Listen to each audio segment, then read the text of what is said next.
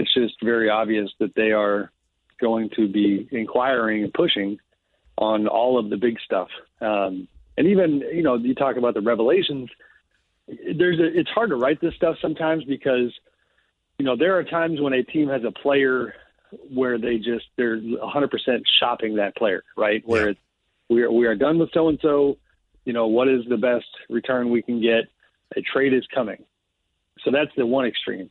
Then you have the opposite, which is, LeBron James is untouchable. Well, in between, and maybe farther to the former scenario, is the Kings, also making it clear that, as much as De'Aaron Fox has been the franchise centerpiece and Tyrese is the future, and those two guys in particular, they're not in a position to tell anybody on the phone to not utter those names. Right. I think anybody is up for discussion here.